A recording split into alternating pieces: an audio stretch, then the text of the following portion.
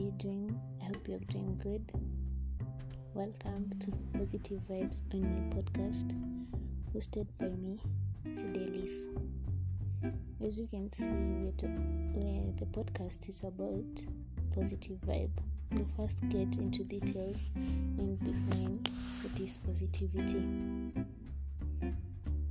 Positivity in the dictionary is defined as the tendency of being positive, or rather having an optimistic attitude.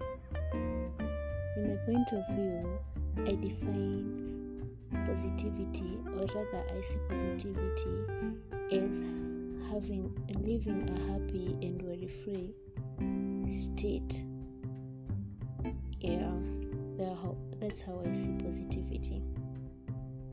In life, you can either be optimistic or pessimistic.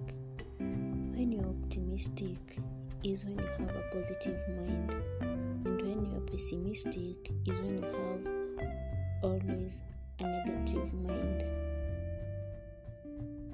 According to statistics, being optimistic, it takes a great key part in effective stress management. We can talk about how to be optimistic and pessimistic. You see, there are times when you have self-talks. This self-talk happens when you may be thinking and you have some talks. They can either you're talking through your mouth, talking to yourself, maybe when you're all alone in a room, alone when you're maybe in the shower doing some stuff. You have that self-talk. The self-talk can either be negative or positive. The self-talk, it can either be due to logic circumstances. Sometimes you can also be overthinking or thinking about something that does not exist. When you have a self-talk, you can either be optimistic or pessimistic. And then the self-talk is supposed to guide you. Always have an optimistic self-talk, even if it's about logistics, as in logical stuffs. Always be optimistic. Never allow negative energy. I don't mean that when I say you always be positive minded, I don't mean that you should put your head in the sand and ignore a lifeless present situation. No, I don't mean that. I mean you should approach life and presentness in a more positive way. Everything in this world happens for a reason.